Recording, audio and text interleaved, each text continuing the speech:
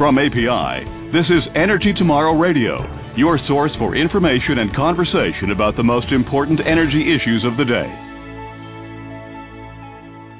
Welcome to Energy Tomorrow Radio. I'm Jane Van Ryan, your host.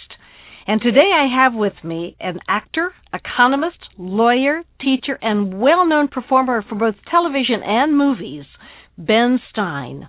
And Ben, we've got a number of questions we'd like to ask you today having to do with energy and its importance to our way of life. So if you're ready, we'll just begin. Please. So, Ben, in your estimation, just how important is oil and natural gas to the economy and to our way of life? Well, that's like asking how important is blood to life. It is absolutely vital. It is life or death. It is everything. If you imagine a person trying to live without blood, or imagine a person trying to live without oxygen, that's sort of what it would be like trying to live without oil and natural gas right now. Someday, far into the future, that may be different, but right now it's all about oil and natural gas. They power our industry, they heat and cool our homes, they power our transportation. What's a fascinating thing to do is to drive around an airport. Like if you land at a remote terminal, look at all the cars, trucks, trams, airplanes, everything, all running on oil, all that's been brought from far, far away, not all, but pretty darn far away, and all refined and made into our way of life and making the essence of our way of life. We would not have any way of life besides chaos, endless civil war, and bloodshed without an abundance of oil and natural gas. So important doesn't even start to convey it. I mean, it's like saying how important is heartbeat to life. And natural gas, similar. I mean, it is an amazing thing. Nobody takes it as anything but for granted. You just flip a switch in your home, it's warm, flip a switch and it's cool. For those of us who live in some parts of the country, flip a switch and your pool or your jacuzzi is warm. It's an amazing thing. And all of it takes a lot of work to get. It doesn't just come automatically. I mean, it's not just piped in by magic. It takes an incredible lot of work by an incredible lot of people to get that oil and natural gas in its ultimately usable forms to us. And just for me, I'm very grateful every time I fill up. I'm very grateful every time I turn on the heat. I'm very grateful every time I turn on the gas to make a cup of tea. I'm very, very grateful every time I go swimming in my pool, which I have to do because I don't want to die young from lack of exercise. It's incredibly important, and I am very grateful to the people who bring that oil and natural gas to us. In your view, just how important will oil and natural gas be in the future? Look, we in the United States talk a lot about alternative sources of fuel like switchgrass or ethanol and so forth, and they're important, and they're very good stuff, but we are using them for a minuscule percentage of our total resources for transportation, heating, power. Oil and natural gas are it. I mean, coal is very important too. Nuclear is somewhat less important. But the essence is oil and natural gas. And all this talk about alternative sources and wave energy and wind energy, they're all great stuff, and I hope we can use more of it. But oil and natural gas are going to be the bedrock of our society and all industrialized societies for the foreseeable future. And the goal here is to get more of it, and to stop putting up roadblocks to getting it, and to stop criticizing the people who bring it to us. You know, I am endlessly fascinated by the diatribes against the oil companies. It's like having a diatribe against your own heart and lungs. It's like having a diatribe against your liver. It's like having a diatribe against your kidneys. We need these entities very, very badly, and it's a lucky thing that they don't go slink off because of hurt feelings and say, all right, then go get your own oil and gas. But being dependent on oil and natural gas does indeed make some people somewhat uncomfortable. They say that relying on oil makes us too dependent on foreign sources and that we should become energy independent. What do you think about that? Well, it would be nice, just like it would be nice to live forever or to be thin without having to diet or exercise. But it's just not going to happen. I mean, we had a finite amount of oil and gas in the United States, so we're using it much, much faster than we're producing it.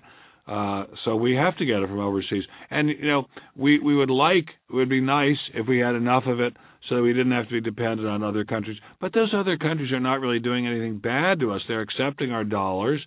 They're using those dollars very, very often to invest in the United States of America, to provide jobs and employment and stability in the United States of America. It isn't really hurting us at this point to be dependent on them. At some point in the future, that is a possibility, but so far, our main suppliers of oil and natural gas have been extremely cooperative and easy to deal with. So, as I say, that could change, but there's no sign of it changing right now. And there's no country in the world that's completely energy independent. I mean, even the Saudis, by far the largest source of oil in the world at this point, have to import some refined oil products such as gasoline. So nobody's completely energy independent, and for us to be energy independent would be a dramatic wrench in American life. It could be done, but it would mean we'd all have to be riding around on bicycles, and I'm not sure how many people want to ride bicycles to work. So I think we're going to have to be energy independent in our dreams, but in real life, where so many things disappoint us, we're going to have to be energy dependent. I mean, reality is that we're energy dependent, and we've got to work with it. Work with what you've got. That's what we've got. Well, having said that, though, Ben, do you think that we should be drilling more for our own oil and gas here in the United States? Oh, absolutely. It is incredibly important that we get all the oil and natural gas we can out of the United States. It shocks me that people will say, oh, you're going to disturb the caribou, oh, you're going to disturb some kind of grass out in the tundra. Obviously, we want to protect the caribou. They're nice creatures. But for heaven's sake, getting people to work, getting them to their jobs, getting the hospital generator to stay working while people are having heart surgery, that's more important. It's incredibly important that we keep the society running. I don't know if you've ever seen the movie Mad Max about a futuristic world where there's no or almost no gasoline. That's what the world would be like without gasoline, without oil, without gas. We've got to get it while we can. In the future, 100 years from now, 200 years from now, we'll have to rely on some other source probably. But for the foreseeable future, let's use what we've got. Ben, global oil prices are continuing to hover in about the $90, maybe $95 range, and some people blame the oil companies for that, while others blame speculators and other factors. Why do you think oil prices have risen to those levels in recent months? Well, it has a lot to do with the fact that there is gigantic demand coming from the developing countries of the world. That is, of all the increased demand, something like 80% in the last 5 years comes from the developing countries of Asia, China, India, Thailand, Taiwan, Korea. They're the ones that are sucking up huge amounts of incremental oil production, and they're the ones who are driving price up. In part, it's speculators. I mean, speculators move markets enormously in the short run. They can move them tremendously for a day or a week or even a month. But in the long run, it's a supply-demand equation, and the supply is growing, but it's not growing fast enough, and the demand is growing unbelievably fast. Look, the fact is, oil is a miracle fuel. Per unit of weight, per unit of volume, it provides an astounding amount of energy. That's what makes it so valuable. It's easy to transport. It's easy to refine. Relatively easy. I mean, I wouldn't want to do it in my basement, but it's relatively easy to do. Oil is not just some gooey, horrible thing. It's an amazingly useful product. An amazingly useful product. I mean, people say to me, what's the fuel of the future? I say, it's oil. That's going to be the fuel of the future for a very long time. Natural gas, that's another fuel of the future. It's going to be the fuel of the future for a long time. There are people, though, that believe that the companies that go after oil and natural gas are simply way too big and that they make too much money. What do you think of that comment? Well, the U.S. oil companies are very small compared with the big foreign oil companies. I mean, even the biggest U.S. oil companies are tiny compared with the national oil companies in Saudi Arabia or in Mexico or in Venezuela. So I think our problem is that the U.S. oil companies are too small, not too big. And as far as their profits, I mean, that's a matter of record. They make very large amounts of profits compared with what I earn each year, but very small on a percentage basis compared with what high-tech companies make or what finance companies make. And something that always bugs the heck out of me, Jane, is that people say to me, oh, well, look at how much money all the oil companies make. And I say, well, who at the oil company are you mad at? Are you mad at the guy in the pickup truck bringing the pizzas to the guys working on the rig? Are you mad at the guys on the rig getting wind and rain and sleet and snow in their face and getting frozen and getting pneumonia from working out in the cold? Are you mad at the people who serve the meals in the company cafeteria? Are you mad at the people who file the papers with the regulatory agencies? Are you mad at the people who maintain the pipelines? Who are you angry at? And if they say, well, the top brass, well, okay, we all are envious of people who make more money than we do. But the people at the oil companies, with a very tiny few exceptions, make pennies compared with what people on Wall Street make. And it's extremely hard for me to see, and I'm an economist and I've followed Wall Street all my life, it's very hard for me to see what value Wall Street adds compared with the value that the oil executives add. I mean, the oil executives make life possible in an industrial society. The people who work on Wall Street are just speculators and gamblers. We could live without Wall Street forever. They closed down Wall Street at the beginning of World War I for about 6 months.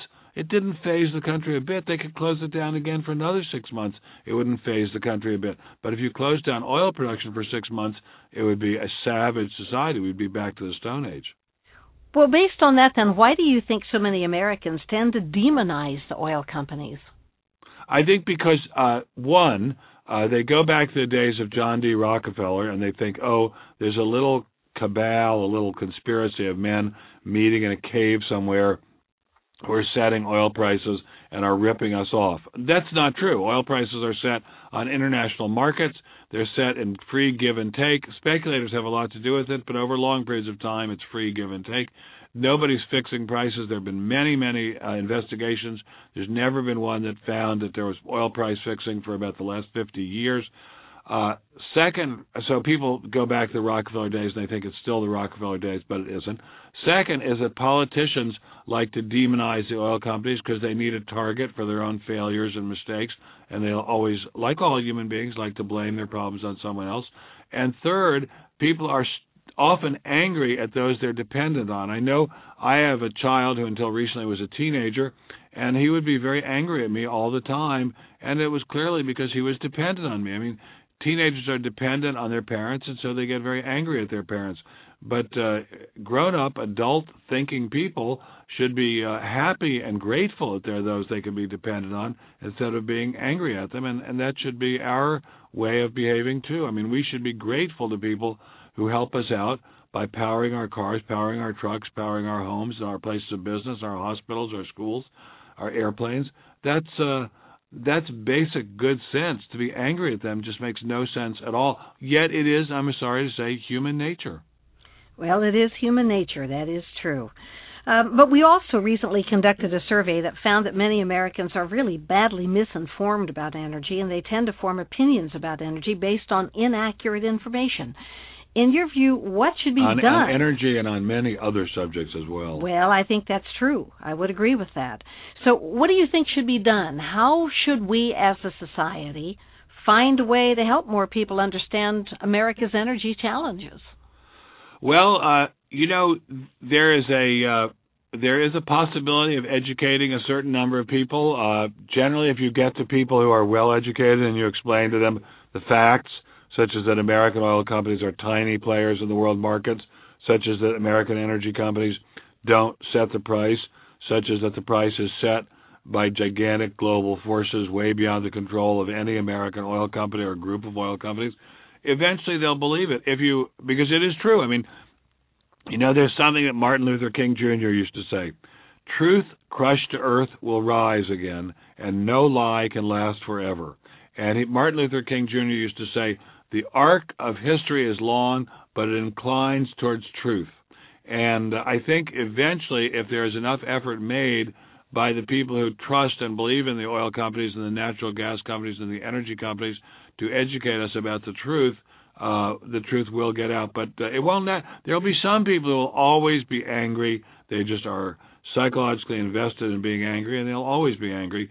But there are plenty of people who can be taught the truth, and our job is to work with and on those people. And that's what I try to do all the time. I mean, I consider it my own little crusade because years and years ago, my father said to me when I was mad at the oil companies during the Arab oil embargo in 73, 74, I said, oh, the oil companies make so much money. He said, well, if you think they make too much money, buy stock in them. And I did buy some stock in them, and believe me, I saw that stock go up, and I saw it go down. So I know the oil companies are not in a position to just make all the money they want, and I'm committed to doing what I can to make people understand the true energy situation so that we'll have more energy. I don't want to ever go up to the gas station again like I did in the early 70s, now that I have signs up saying no gasoline today. I don't want that ever to happen again, and I want to do whatever I can to make sure the energy keeps flowing. As you know, the United States right now is in the middle of the presidential campaign season, and if you were running for president, what would you tell your fellow Americans about energy? Well, I'd say, first of all, conserve it. Don't use it wastefully. It's not an infinite resource, and we should be careful about it. I mean, I think in every family there should be someone who is in charge of turning off the lights when people leave the room, of making sure that people wear sweaters instead of just turning up the heat as high as they can have it. I think in every business there should be somebody who goes around turning off lights when people aren't in rooms, and turning off computers when people aren't using them, and turning off the heat or air conditioning when people aren't in a room. I think that's a basic thing that we should be doing. I think people, if they feel comfortable, should be driving smaller cars, only if they feel comfortable doing them. I think we'll all eventually be driving smaller cars, but for the time being, do it if you feel comfortable and safe in it. The main thing, though, is don't punish the goose that lays the golden egg. The oil companies go to a lot of trouble. They go all over the world, and they are bringing us a vital resource that we could not live without. Let's not torture them. Let's not tax them to death. Let's not regulate them to death. Let's encourage them and get on the same team with them. And whatever problems we have with them, let's work on those problems in a cooperative spirit. We cannot live without oil and gas.